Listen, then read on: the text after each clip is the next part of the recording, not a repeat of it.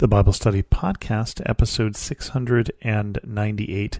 Today, the Bible Study Podcast starts a study of the books of 1st and 2nd Corinthians, but we're going to start in Acts.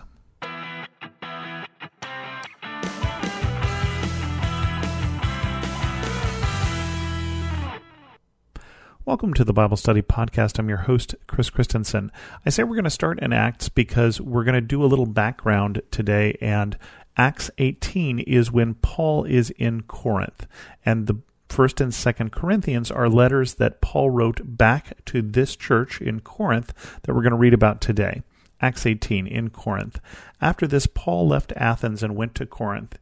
There he met a Jew named Aquila, a native of Pontus, who had recently come from Italy, and his wife Priscilla, because Claudius had ordered all Jews to leave Rome. Paul went to see them, and because he was a tent maker as they were, he stayed and worked with them. Every Sabbath he reasoned in the synagogue, trying to persuade Jews and Greeks. When Silas and Timothy came from Macedonia, Paul devoted himself exclusively to preaching, testifying to the Jews that Jesus was the Messiah. But when they opposed Paul and became abusive, he shook out his clothes in protest and said to them, "Your blood is on your own heads. I am innocent of it. From now on I will go to the Gentiles." Then Paul left the synagogue and went next door to the house of Titus Justus, a worshipper of God. Crispus, the synagogue leader, and his entire household believed in the Lord, and many of the Corinthians who heard Paul believed and were baptized. One night the Lord spoke to Paul in a vision, "Do not be afraid, keep on speaking, do not be silent, for I am with you, and no one is going to attack and harm you, because I have many people in this city." So Paul stayed in Corinth for a year and a half, teaching them the word of God. When Gallio was proconsul of Achaia, the Jews of Corinth made a united attack on Paul and brought him to the place of judgment. This man, they charged, is persuading the people to worship God in ways contrary to the law.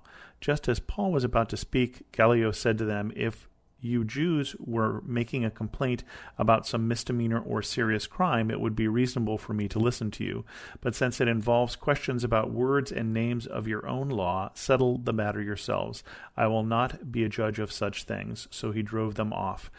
Then the crowd turned on Sosthenes, the synagogue leader, and beat him in front of the proconsul, and Gallio showed no concern whatever. Paul stayed in Corinth for some time, then he left the brothers and sisters and sailed for Syria. And so this is the account here of the time that Paul spent in Corinth, and that's all we have from it. We're going to deduce as we read through these letters other things that happened both while he was there and then, of course, after he left, because he goes then on about his missionary journeys. He's wrapping up his second missionary journey when he comes to Corinth. And he spends a year and a half there, and he builds this church. There's a lot of different people who come to know Jesus through his ministry here in Corinth. Now, a couple things to know about Corinth that are going to impact the things we read in this particular book. I want you, if you can, to break out a map and find that Greece has kind of two pieces. There's the main portion of Greece, and then there's the Peloponnese, the southern portion of Greece. And if you look at it, there's a little tiny strip of land that connects the two, and that's where Corinth is.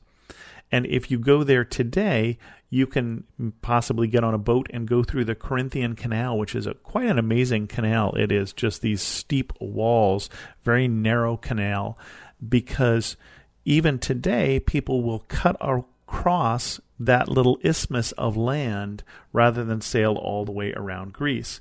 Well, that was true at the time of Paul also, although at the time of Paul there was no canal.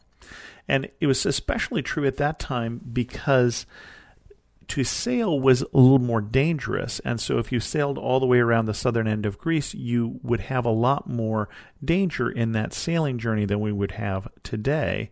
And if you sailed to one end of Corinth and then carried your goods across and then put them on another boat, it would be a lot safer and it would be more economical, even though you're doing all this work to move across this isthmus.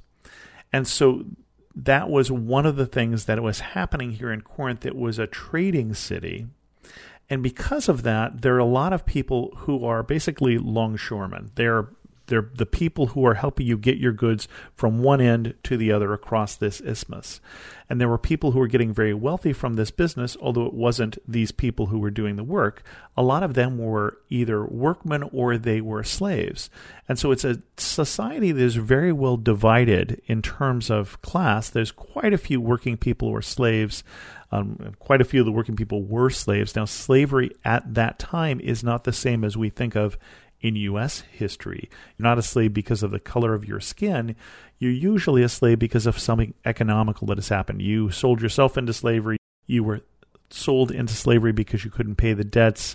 You were a loser in some war. And your children wouldn't necessarily have to be slaves. You could buy yourself out of slavery. It was not as much of a permanent condition, not chattel slavery as we had in the U.S. But it was still slavery. You still had a master, and the master could beat you, and you were property, and all those things that we don't like about it. As Paul is forming this church, he is not just taking people from the rich strata or from the slaves and the working people. He is taking both. And so one of the things we're going to see in this book is that tension that sometimes causes between these groups and between other different groups that you could divide the Corinthians in. Now, when we started the book of Kings, I told you ahead of time, or 1st and 2nd Kings, I told you ahead of time that the theme we were going to get out of this was the importance of leadership, and good leadership and bad leadership, and how they can affect a country. And when we started the book of Genesis, I think the theme that we can pull out of that was that God works and God continues to work, especially as we see in the story of Joseph, to care for his people and works ahead of them in the sense that God is thinking much further ahead than we are, and that God has a plan. I think that you can see that as we read through the story of the patriarchs in Genesis.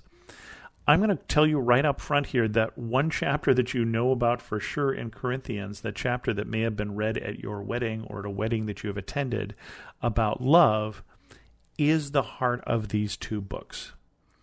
And as Paul deals with this church that is sometimes very divided between who has this and who doesn't have this, whether that be riches or whether that be spiritual gifts, which will also come up, he is going to tie them together. He is working his way when we jump into Corinthians next week to that love chapter. And he's not working into it as a way of talking about weddings. He's talking about the church, the diversity that they have, and how it's love that ties them together. So be looking forward to that.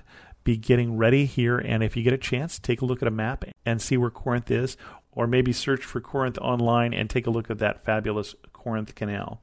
And then next week, we're going to jump into 1 Corinthians chapter 1. With that, we're going to end this episode of the Bible Study Podcast. If you have any questions, send an email to host@thebiblestudypodcast.com, or better yet, leave a comment on this episode at thebiblestudypodcast.com. And thanks so much for listening.